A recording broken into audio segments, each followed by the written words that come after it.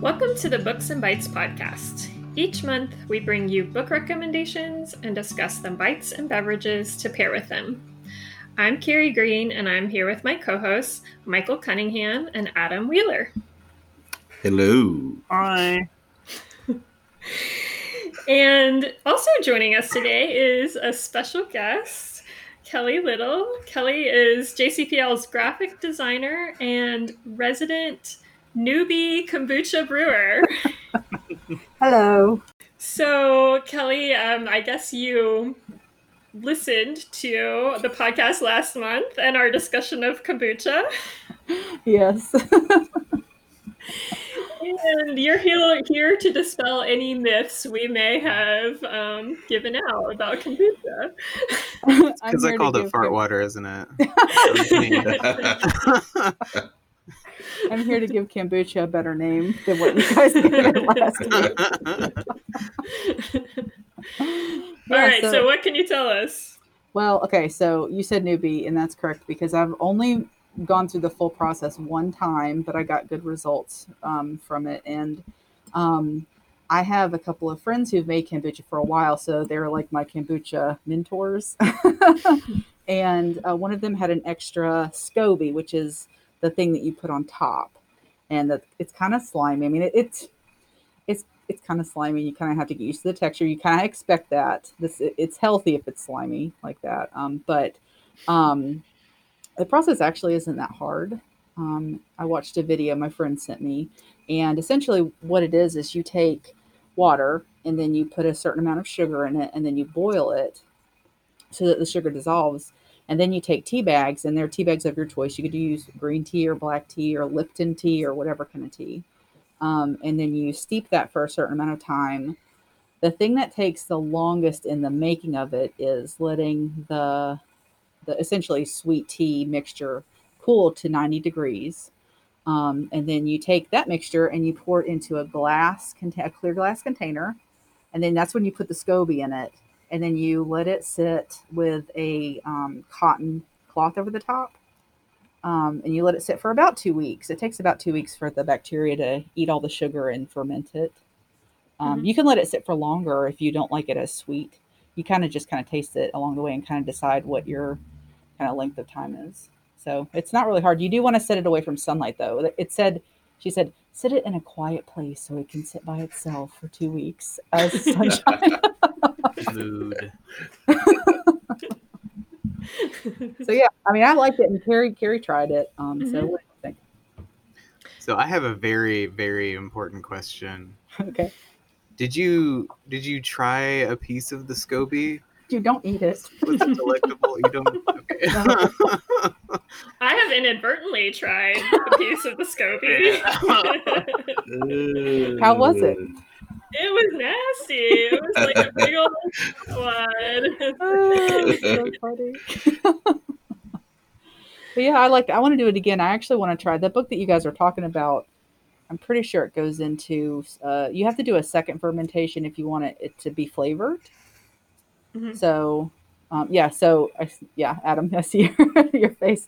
You ferment it once, and it eats all the sugar, and then you ferment it a second time, and so the bacteria can work on the sugar in the fruit.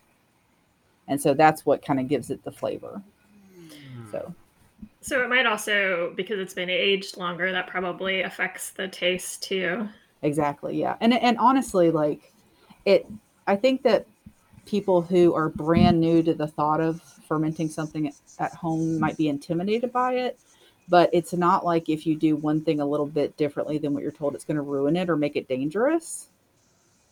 You know what I mean? Like if you want it less sweet, you let it sit for longer. You know, you don't have to. It's not like it's like you have to go this specific time and you can't drink it before then or you can't drink it after. You know, I mean, it's kind of flexible.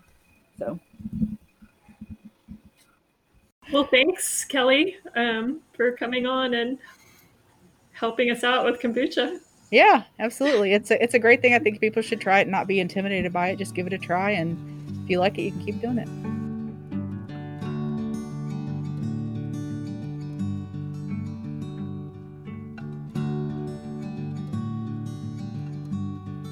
So our theme for today is the 8th prompt on the Books and Bites Challenge, Classics. First off, can you all believe that we're already on the 8th prompt? No, it's kind of flying by. Yeah. I don't think I've been here for 8 prompts. No, I don't think you have. Well, I know you have. Haven't. But also, we're in this weird COVID time warp where just everything feels weird, I think. Yeah, just kind of floating along, batting things as they come up, mostly. Yeah. And I think a lot of times people think of classics as like the kind of book you read in school, but one thing that I think people should keep in mind is that almost any genre has a classic, like classic westerns or classic mysteries. I don't know. Classic horror. Yeah.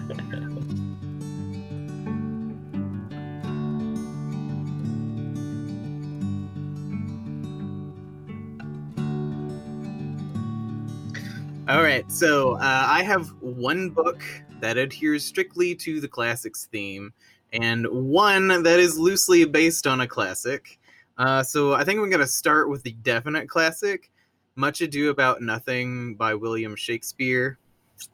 But it's not just Much Ado About Nothing by Billy Shakes.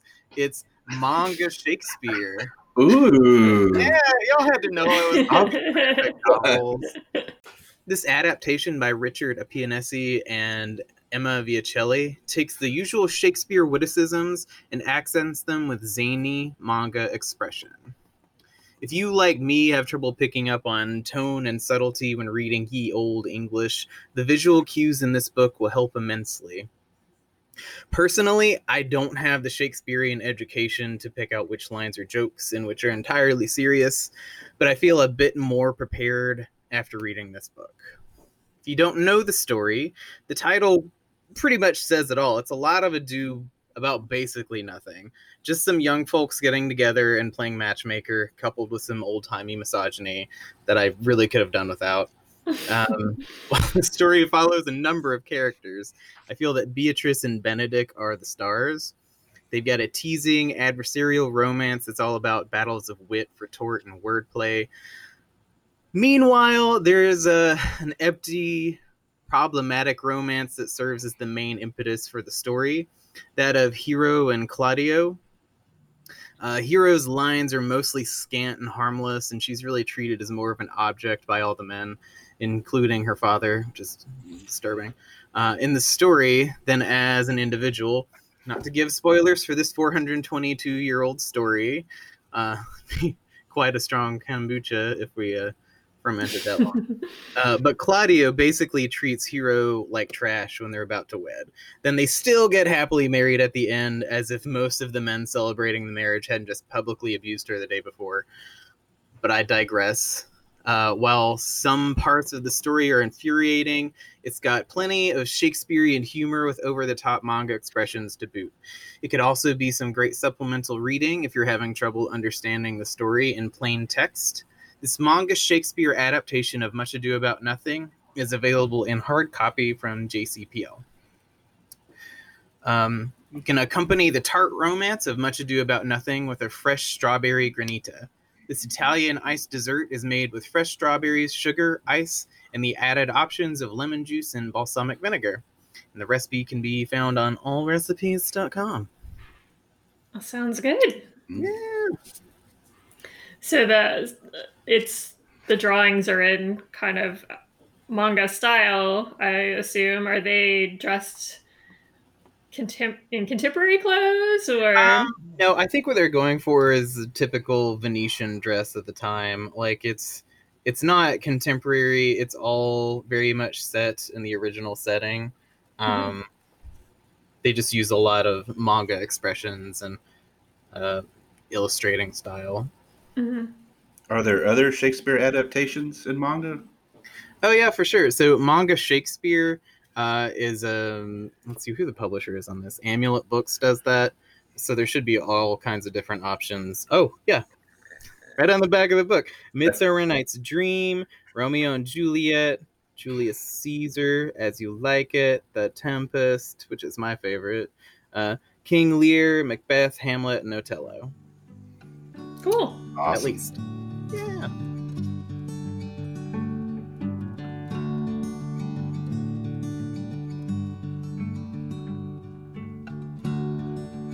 My first recommendation is The Auctioneer by Joan Sampson.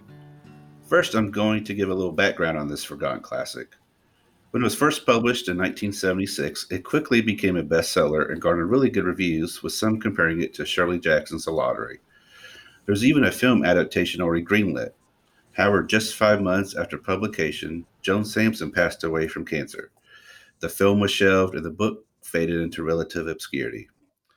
Even though it was mostly forgotten, it kicked off a whole wave of rural/small town horror novels like Maynard's House, The Old Gods Waken, and Children of the Corn. The book did survive, though, by word of mouth in used bookstores, becoming an underground classic, eventually being reprinted a couple of times over the years. If you have ever read Stephen King's Needful Things, you'll see the major influences the auctioneer likely played in him crafting that story. The story follows the Moore family, John, Mim, Hildy, and Ma, living outside the rural small town of Harlow, New Hampshire, on a farm that has been in their family for generations. Bob Gore, the town sheriff, shows up looking for items for the Moores to donate to an auction to help raise money to hire more deputies. With a recent unsolved murder in town and stories of city crime beginning to infiltrate nearby towns, people of Harlow are becoming fearful and looking for law and order. Enter Pearlie Dunsmore, the recently arrived smooth-talking, charismatic auctioneer who stokes the town's fears. He uses this to his advantage to impose his devious plan by organizing popular auctions that are on the surface supposed to fund more deputies and be good for the town, but end up flooding the town with rich outsiders, depleting the town of its resources and possessions. Pearlie and his deputies keep asking for the town to give more and more to the auctions, but when people start to push back, they have quote-unquote accidents. Pearlie keeps asking for more and more, and when their lives and freedom start to be put up on the auction block, a town meeting is called that ends in an unflinching scene of horror. The increasing desperation of the Moore family is almost palpable throughout, as is the tension that is slowly built over the course of the novel until it is unleashed in the star finale. This novel is a product of its times when people began to flee their crime-ridden cities for the supposed safe confines of the country. It's also surprisingly poignant today, telling a story about a con man taking control of a small town in the name of law and order by enlarging his police force and using them as his own personal enforcers, as well as exhibiting the dark side of capitalism and dangers of fascism. Now, back in print during this golden age of horror, it's finally receiving the attention it deserves as a horror classic. Reader likes would include the two already mentioned, Stephen King's Needful Things and Shirley Jackson's The Lottery, but I would also include Thomas Tryon's Harvest Home. The Auctioneer is available through Kentucky Libraries Unbound. So, inspired by the country setting, I paired this with mountain green beans and taters, a recipe found in Robert Lundy's Victuals. This recipe calls for 2 pounds of green beans, a quarter pound of salt pork, half a teaspoon of salt, plus more for seasoning, and 16 golf ball sized new potatoes. You want to boil the beans for about an hour, then add the potatoes to the pot, submerging them in the broth, letting them simmer for about 20-30 minutes until they're tender enough to break apart. We had this with meatloaf last week, and it was delicious. Even the in-laws enjoyed it. Do they not usually enjoy your It's not much. I have to say, I'm pretty sure I've had those exact green beans for very many an Eastern Kentucky home-cooked meal. Yeah, that sounds delicious. Yeah. Seeing some cornbread would be great. Yeah, sounds good. I made green beans this week too, green beans and potatoes, although I did not use pork fat. No, Heresy, I know, but It's so delicious, though.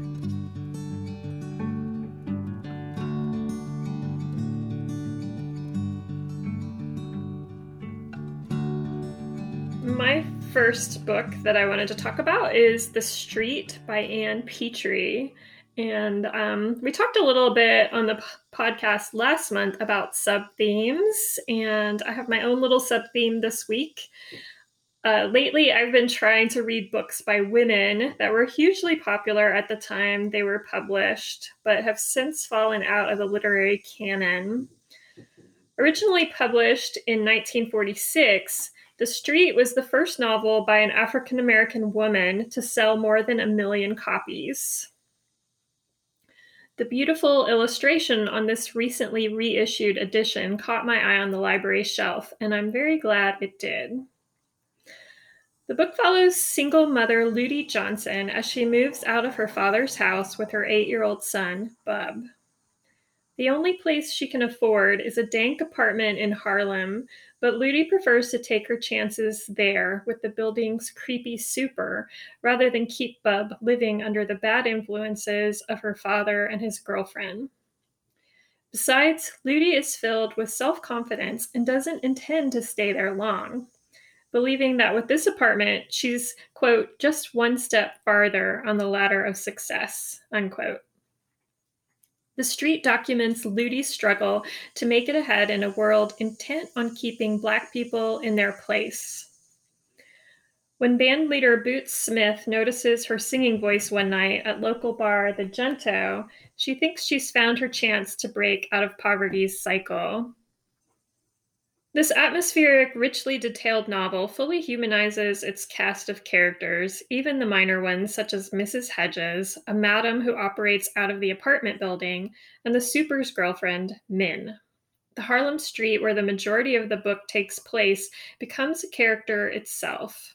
The plot is engrossing and the writing engaging, and I hope this edition helps the book find its well-deserved place in schools and book clubs. That said, The Street is definitely not an easy read. Though the ending feels apt, it did make me want to throw the book across the room, probably a sign of just how much I'd grown to care about Ludi and her son. On Ludi's first visit to the Junto, she understands why her neighbors go to places like it, despite the fact that they can hardly afford the price of a beer. Quote, they had to replace the haunting silences of rented rooms and little apartments with a murmur of voices, the sound of laughter, she thinks. They had to empty 2 or 3 small glasses of liquid gold so they could believe in themselves again. Unquote. Toast the Street with a glass of Black is Beautiful beer, a collaborative brewing effort that attempts, quote, to bring awareness to the injustices that many people of color face daily, unquote. Marcus Baskerville, the African-American head brewer and co-owner of Weathered Souls Brewery in San Antonio, developed the beer's recipe and is encouraging breweries across the country to put their own spin on it. Pivot, Ethereal, and Mirror Twin Brewing in Lexington all carry Black is Beautiful and are contributing 100% of the beer's proceeds to Black Soil, a Kentucky organization that aims to, quote, foster a greater market share for Black farmers and producers, unquote, among other goals. My husband picked up a 6-pack for us at Ethereal, an imperial stout. This beer is much darker and richer than either of us normally drinks, and certainly darker than the liquid gold Ludi drinks, but we both enjoyed its coffee notes and hint of sweetness. It's got a great smell, and it packs a wallop at 10%. Scott threw the rest of them into the beer fridge. Yes, he has a beer fridge for cooler evenings. That's good. Yeah, it sounds tasty. Yeah, I would like to try some of that.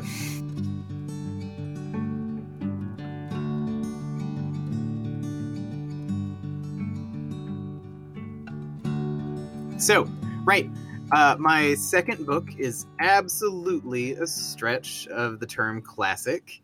I'm talking about the violent horrorscape manga that is Wonderland, written and illustrated by Yugo Ishikawa. This title is recommended for older teens, I would say around late high school and early college, by the publisher. I'd categorize it as, if you can watch Game of Thrones, you'll be fine reading this. Bear in mind that there's at least 6 volumes to this manga, and probably more to come. The very first volume contains little direct reference to the original Alice in Wonderland by Lewis Carroll. But I'll point it out as I describe the story, what actually does connect to it in this first volume. So it all starts with an ominous depiction of murders of crows congregating outside. Side note, squirrel moment. I have to wonder if a group of crows is called a murder. What's a group of murders for crows? Is it like a serial murder, a murder spree? You guys have any opinion on that? I guess it'd be a series of murders. Yeah. By the same person would be a serial killer.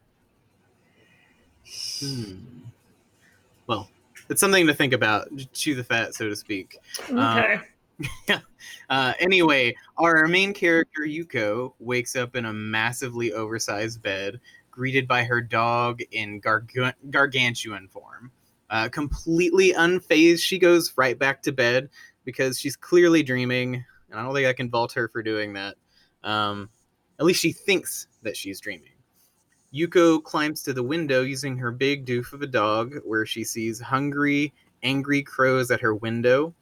This is followed by frankly, a very disturbing scene where her parents, also shrunk, sacrifice themselves to save Yuko from the house cat.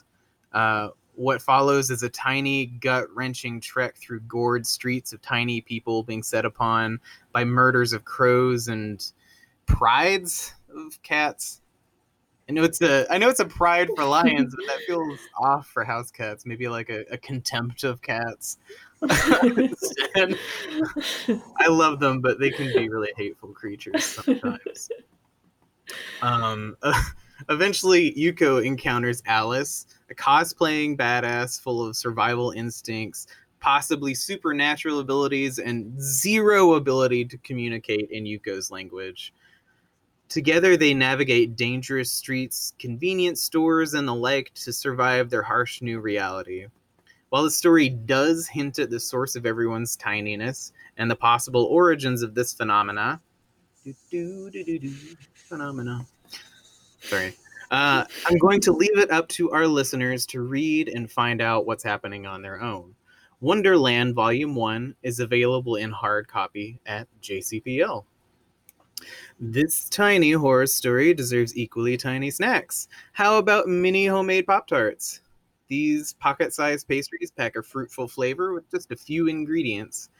Check out this recipe and other teeny tasties in Tiny Food Party, bite-sized recipes for miniature meals, by Terry Lynn Fisher and Jenny Park, available in hard copy at JCPL.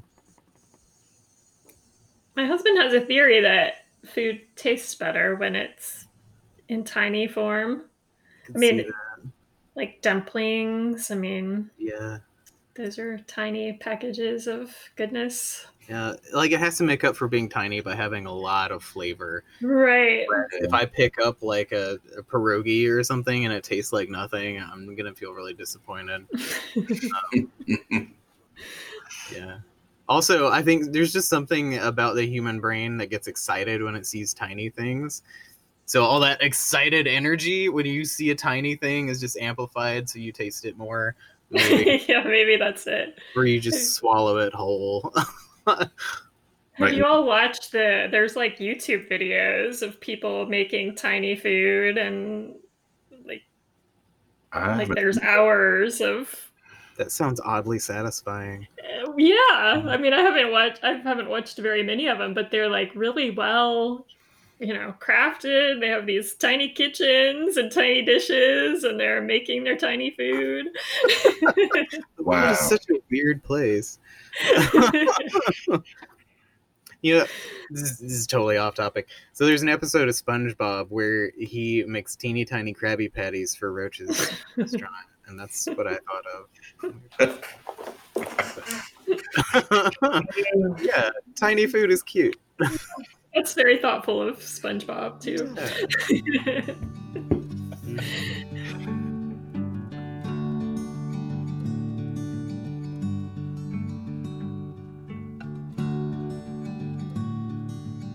My second recommendation is We Have Always Lived in the Castle by Shirley Jackson. This one has been on my TBR for a while and have had it lined up for this month ever since we started the Books and Bites reading challenge. We Have Always Lived in the Castle, written in 1962, was Jackson's final novel. It's not quite as well known as The Haunting of Hill House, but it's just as good, if not better. Shirley Jackson is an author who kind of gets lost in the American canon. You've likely read her short story, The Lottery, or her haunted house novel, The Haunting of Hill House. Personally, one of my all-time favorite novels for school.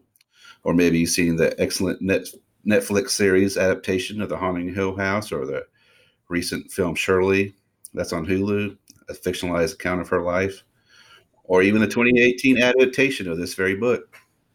I watched Shirley, and I didn't know that was about a real person. Yeah. Yeah, that's cool. Yeah. Sorry. Mary Catherine Blackwood, who prefers to go by Mary Cat, lives with her older sister Constance and her wheelchair-bound Uncle Julian, secluded in the Blackwood mansion on the outskirts of a Vermont town as the last surviving members of the Blackwood family. Her entire family is dead. They died 6 years previous when her mother, father, aunt, and brother were poisoned with arsenic at dinner when it was mixed into the sugar bowl. Constance was put on trial for the murder since she cooked dinner that night, but was acquitted. Since then, they've been living secluded in their mansion, with Mary Cat only venturing out twice a week to go to the library and grocery store, where the townsfolk, afraid and repulsed by her and her family, gawk and stare, with kids taunting and shouting at her cruel rhymes as she passes by.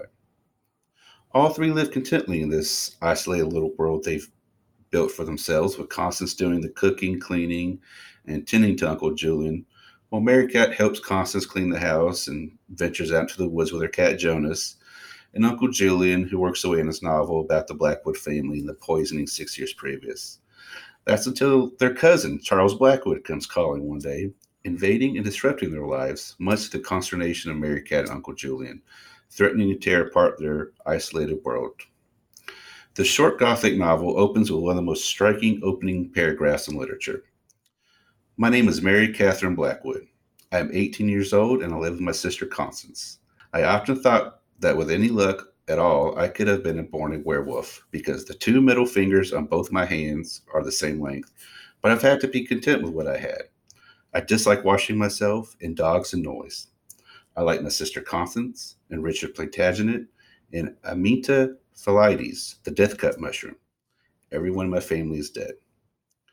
As you can see, there's a lot to unpack from this paragraph. It tells you nearly all you need to know about our narrator, Mary Cat, and that you probably shouldn't trust everything she says. So if you enjoy atmospheric Gothic tales or have read and enjoyed The Little Stranger by Sarah Waters, or if you're a fan of Ruth Ware, I would highly recommend this novel. So we're creating the infamous last meal of the Blackwood family. I pair this novel with the main entree from that meal, roasted spring lamb, with a recipe found on the New York Times cooking website. The recipe I found is pretty straightforward, calling for a bone-in leg of lamb, anchovies, Dijon mustard, rosemary, garlic, and a couple of other ingredients. Mixing the anchovies, mustard, garlic, and rosemary into a paste, you'll smear it on the roast and roast in the oven for about 60 to 90 minutes, basically every 20 minutes or so. I haven't had a chance to make it yet, but I'm a fan of lamb, and it sounds absolutely delicious. Sounds like a good recipe to go with Black is Beautiful beer. That would be a good pairing.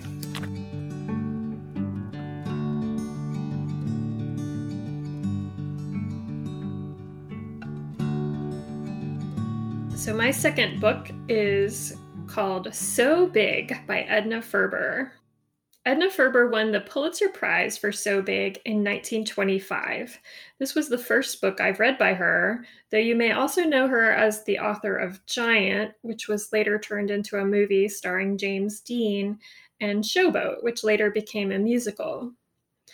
Selena Peake is a spirited 19-year-old woman living in turn-of-the-century Chicago when her father, a gambler, dies.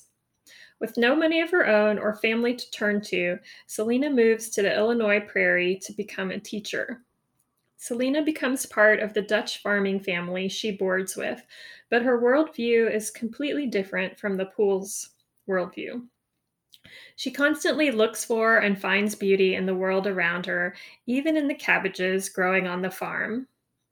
Shortly after arriving, Selena falls in love with and marries a Dutch farmer, Purvis de Jong. Farm life and marriage are more difficult than Selena expects, and the novel follows her as her circumstances rise and fall. Much of the second half of the book focuses on her son, Dirk.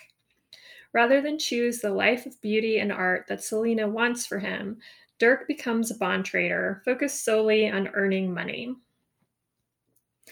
I recommend this work of domestic fiction to fans of Willa Cather's Nebraska series, though personally I found So Big to be even more engaging and delightful than Cather's work. My favorite aspect of So Big is Selena's character. She does have her faults, including being a bit too devoted to her son, but she is strong, hardworking, curious, resilient, and able to see the beauty in the mundane. It was especially refreshing to read about a woman of that time period who is in charge of her own destiny. However, it's also hard not to compare Selena's life to Ludi's life in The Street. Selena and Ludi both possess self-confidence and a drive to succeed, but it's clear that Selena's privilege allows her to achieve the success that Ludi is denied. I listened to this book on audio and loved Cassandra Campbell's narration. At just over 10 hours, this is a fairly long book for me to listen to, but I found myself utterly engrossed in the story the whole time. Find So Big on Hoopla as an audiobook or an ebook. Pair the novel with the raw Thai citrus crunch salad from Anna Jones's A Modern Way to Eat. Made with zucchini, carrots, red pepper, scallions, herbs, limes, and grapefruit, this salad will have even cabbage haters seeing its beauty. The dressing blends dates, cashews, ginger, garlic, chili, lime juice, and soy sauce. It's so good, I've been known to eat it by the spoonful. The salad is a bit time intensive, but the bright citrus and ginger flavors are well worth it. That dressing sounds delicious. Yeah. I don't know if I have the work ethic to make that salad. It sounds really good. I would eat it if someone made it. Yeah, I don't make it real often because it is fairly, a lot of chopping, but it makes a lot, so we're able to eat it like multiple days. But yeah, even if you don't use all of the ingredients in the salad, just making that dressing, you'll want to eat your salad when you use that dressing. Thanks for listening to the Books and Bites podcast. To find out more about the podcast, the Books and Bites Challenge, or the Books and Bites discussion group, visit our website at justpublib.org/books-bites. Our theme song is The Breakers by Scott Whitten from his album In Close Quarters with the Enemy. You can find out more about Scott and his music on his website, adoreforadesk.com.